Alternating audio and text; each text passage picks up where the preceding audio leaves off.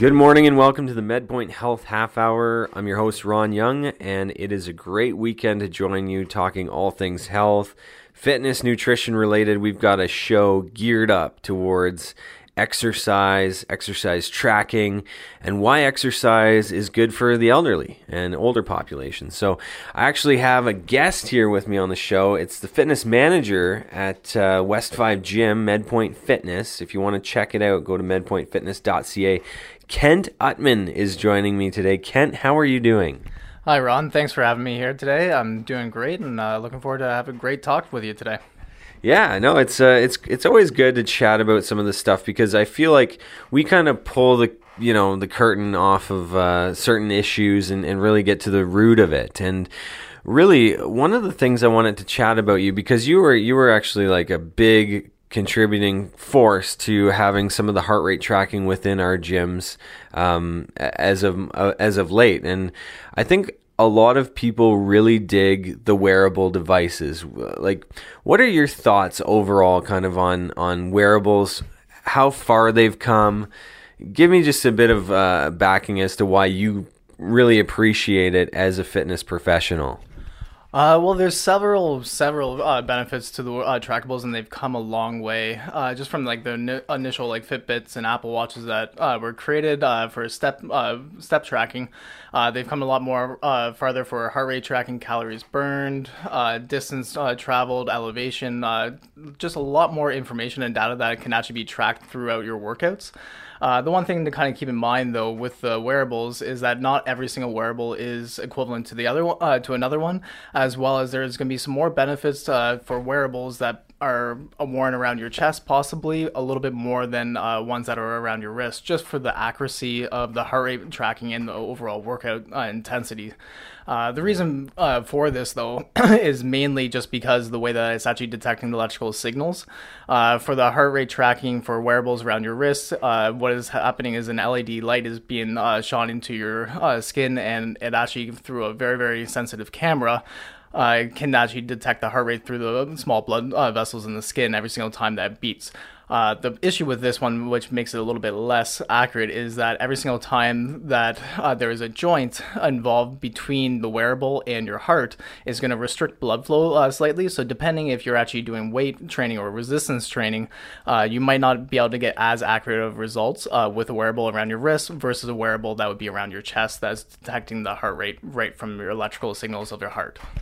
I got you. So kind of like, to put this into perspective, if I was doing a bench press, I got my shoulder engaged, my elbows are bent, my wrist is slightly, cocked back, that would definitely interrupt some of that signaling. Exactly. So it's just you're going to restrict the blood flow coming through to the wrist because of the shoulder being engaged and the elbow being engaged. So the readings for the heart rate is just not going to be as accurate for real-time data. It's still going to give you a very, very good measure of how hard you're working. It just might be a little bit lower or higher than what is actually happening in your heart at that time. Right. And, I've always found that kind of these things are very specific. Like, I know for run tracking and stuff like that, typically you'll want to gravitate more towards something like a Garmin, where they've actually done a lot of research on it. Now, smart watches are kind of a general, try and satisfy all needs. So it's difficult for them to really pick up on good activity. But the one that I recently got, and the one that I'm wearing right now, is the Samsung Active 2, and I really find that it's a great wearable for everything that I need. And it can even take my phone messages and emails, and I can read them on there. I can answer phone calls on it. From a business standpoint of efficiency sake, I love it. Fast forward to exercise tracking, and it seems to be very good. And they've actually put technology within it. It hasn't been unlocked yet, but to actually do like an ECG of your heart. Have you heard this? And I know the Apple Watch is actually another one that has said, okay, we can do ECGs from your watch. Is this something that we're trending more towards, or should we be skeptical? I think that more and more wearables are going to get that technology. I believe his Apple Watch was the first wearable that actually has that active in their new model for in real time live echocardiogram that is going on, and more the newer wearables are going this way. I think it's a great idea, just because not necessarily that you want to know if you're having a heart attack. You're probably going to have a pretty good idea, but at the same time, you're going to have full time health benefit data right on your wrist at any given time during the day, and it just allows you to be a little bit more aware of what your current health status is, which keeps you a little bit more honest, and then just overall, you're going to live a healthier lifestyle with you being more aware of what's going on in your body. Yeah, and how much would a cardiologist love you if you came to them and it was just like, here's all my data, and drop it right in their lap. No, I've always loved the trackers. I obviously had the Fitbit. Gosh, I forget what you call it now. It had the dongle that you plug the USB in the back of your computer. Now they're kind of like all in one. Standalones, but I've been really going through it, and one of the things that I always found that was a little bit hit or miss was always the stride length. And obviously you're going to have taller individuals, shorter individuals who maybe their stride is 2 feet, 3 feet, and what it does is it kind of generalizes to your foot just hitting the ground. So maybe you've got a really short stride, but it's I just always found with distance, with stride count, it was always a little bit off. And when I did my research in looking at a lot of different fitness trackers and comparables, they actually counted 1,000 steps that they did. They wore a Fitbit, Apple Watch, Samsung. And they looked, and like you wouldn't believe, like some of them were 100 off, some of them were 20 off. It was kind of a widespread. Now again, what Kent was saying, and I do agree with this point, is like it's not gonna be the most 100%. This is what I'm doing. No. It's a very good indication of what you're doing, but I think that a lot of people try and hang their hat on their results like that when you know what, it's just kind of a guideline. It's a motivator. It's that little push to stay active. Like when I don't have my so one of the features on the new Samsung is estimated calories burned, how many times you get up per hour. So that's another big indicator. And then they want you to do at least 30 active minutes. So if I don't have my whole heart filled up, I know that I haven't likely fulfilled my activity levels for the day, or I'm not doing my body justice. So, I think that there is a lot of room for improvement. Obviously, I know a lot of them, the battery life is always about 2 days and then you're recharging. But overall, like, is there one, Kent, that you kind of, not that we promote on this show or anything like that, but what's your experience been with them, and is there a brand you like? To be honest, I've tried out Garmin, Fitbit, and Apple Watches. To me, there's not really too much of a difference for what I found for the tracking overall. The big, and it's just like what Ron said, is because I'm not taking it to heart for exactly what I'm doing in the day. Some of those trackers, though, you are able to actually measure out your stride length, have a certain amount of a distance, say 100 meters or so, count how many strides you take within that 100 meters of a run, and then it'll calculate your stride length for you to get a little bit more accurate for your steps throughout the day. However, at the same time, keep in mind that the 10,000 step a day rule, or kind of, I guess, myth that people have been going by is actually a myth. Is, like I said, it's been debunked that is actually what you need for in a day. Everybody's going to be different for what their exercise and activity needs, and that's the reason why I don't really think there's going to be one brand that is going to be way far superior to another one if you're just looking at it for your overall average daily movements. If you're going for a little bit more specific for running, tracking, or specific training, then yes, there might be one brand that's a little bit better than the others, but at the same time, I would suggest to do your own research and find out what's going to work specifically for your needs. Yeah, and I like what you alluded to there. Is just like, what the 10,000 steps is. It's just a guideline. I mean, people, again, they'll take that at face value, and it's like, I got my 9,500. I better go walk around the block or something before bed. My issue with that is, we're instructed by our health governing bodies and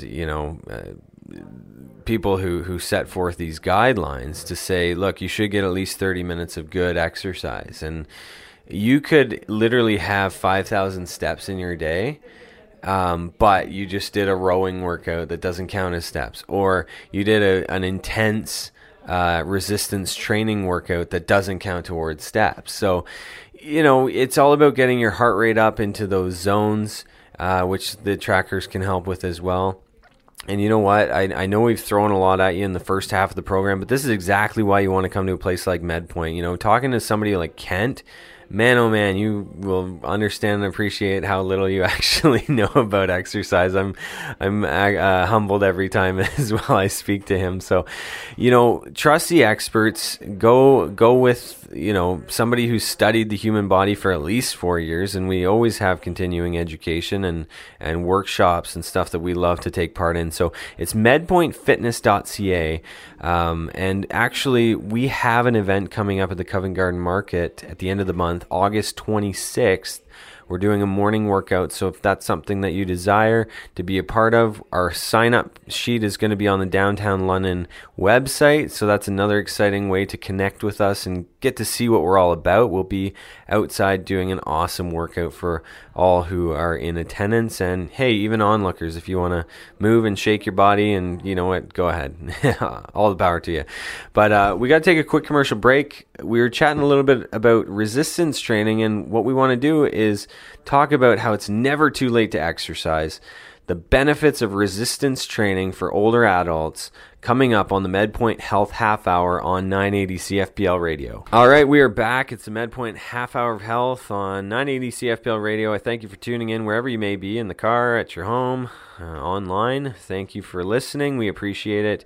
And we always try and have great, informative and valuable information on this show.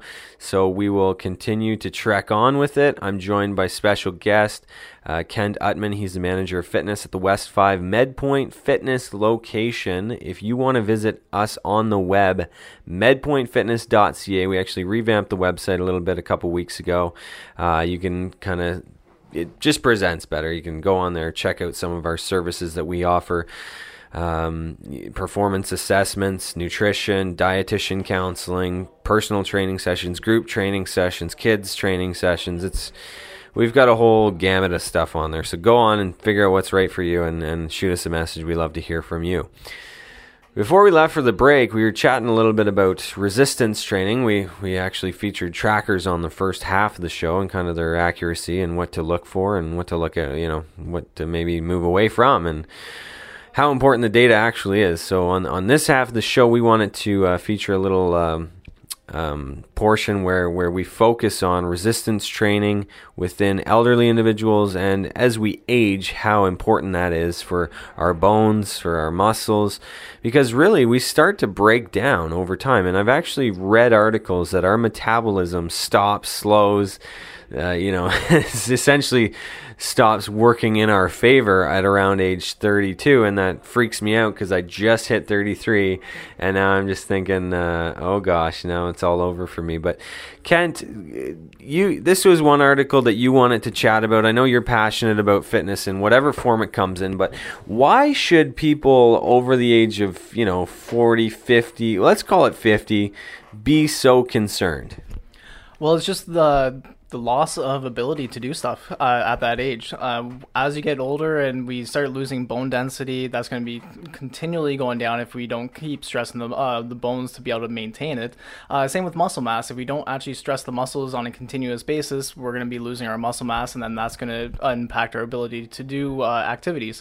And normally, as we age, things get a little bit harder. As Ron mentioned, our metabolism slows a little bit. We get a little bit more slow and sluggish, and then we're more prone to do less exercise. If we keep up with the resistance training, your muscles are going to stay just as strong or relatively close to as strong as they always have been. Your bone density is going to stay up as high as it can be, and then your metabolism, you're going to be fighting the slowing of the metabolism as best you can. That's going to give you more energy, and it's not going to make it so your activities and even just daily household activities are going to get tougher and tougher. The biggest thing, Ron mentioned 50-year-olds and above. I would even suggest that even 70, 80-year-olds still be doing resistance training, especially as you get older. Things above head, bending down to the floor, they're going to get harder and harder to do if you don't keep up with the fitness. And it doesn't necessarily have to be at the peak heavy weights that you lifted in your 20s. It's just something to be able to stress the muscles on a continuous basis to be able to maintain your current state of health. Yeah, and I like that point that you mentioned there, Kent, where it's like, look, we have what we used to lift, and we always kind of think we should be able to lift that. And it even happens with individuals like us. We're in our 30s now, and of course, we think back to, gosh, I used to be so much better in my 20s. But, you'll always reflect back on those periods of time in your life. And Kent's absolutely right. Don't feel like if you used to deadlift 200 pounds, you got to keep doing that. No.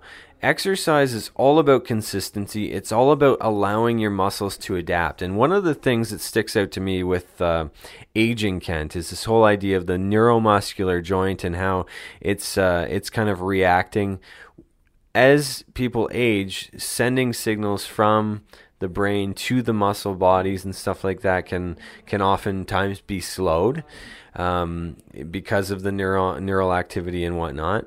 But if you keep those connections strong, then you have a greater chance of, making sure that they'll continue throughout life. And that's, even as you age, right? And the other thing is, if you can keep those connections strong, how much better is your response time if you all of a sudden are 70 years old and you start to feel yourself, teetering over on pavement, on ice, whatever. How valuable is that? Because we know elderly individuals do not recover well from falls. That's very, very true. And that's exactly all it is the ensuring that we're keeping that muscle-brain connection live and intact and healthy the entire time. A lot of times with my elderly clients, as winter nears, I start doing a lot more balance exercises with them. And the whole point of that is just to make those muscle-brain connections, keep them strong and healthy, so that if they do have the off chance where they are going to fall, they're going to be able to possibly either fall more gracefully or be able to just save themselves from falling and catch their balance. That's the main goal out of it. But again, like Ron said, it's consistency of everything, of constantly using those neural pathways, because as we age, our brains become less plastic and less being able to be malleable and molded to create the new neural pathways. So what we need to really work on is maintaining the ones that we currently have and making sure they don't deteriorate. Yeah, and if you kind of like, let's give like kind of a bit of more of a general example. Like it's like your friends, right? You call your friend up, you see him on a weekly basis, that relationship's going to be strong. If you have a friend that, you stop talking to, you don't see as often, that relationship is not going to be very good. It's similar to your brain and your muscles. Like, you want that to be a good friendship because your body depends on it. And really, if you're not getting those signals sent, received, worked on, muscles built or maintained, then you later in life, that's when your quality of life is going to go down. And really, in the later years, that's what you want to make sure you have control of, is quality of life. So look, we got a lot of great fitness programs. We have kinesiologists, we have university graduated human kinetics trainers on site. And guess what? We're one of the few gyms that actually are open, and we're making a difference in the community of London. And we want you here. We want you to be present. And we have medical backing for a lot of our programming here. If you want to take a 3-hour, 5-hour medical, we do that. We have fitness assessments so we can show you your baselines and your stats.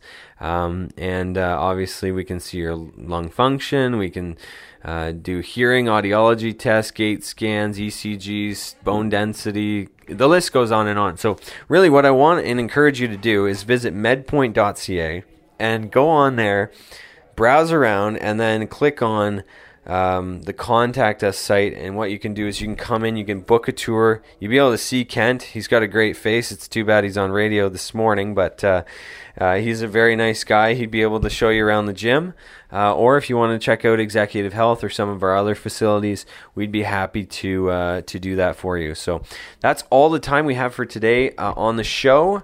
Kent, thanks for joining me. You've been a good guest, and obviously I really appreciate your expertise, and it shines. Well, thanks for having me, Ron. I had a great time, and it was awesome talking to everybody today. Yeah, so if you have any questions about the show today, you can email me, ron@medpoint.ca. If you want to email Kent, hey, we'll throw that out there, kent@medpoint.ca. We'll keep it easy on everybody.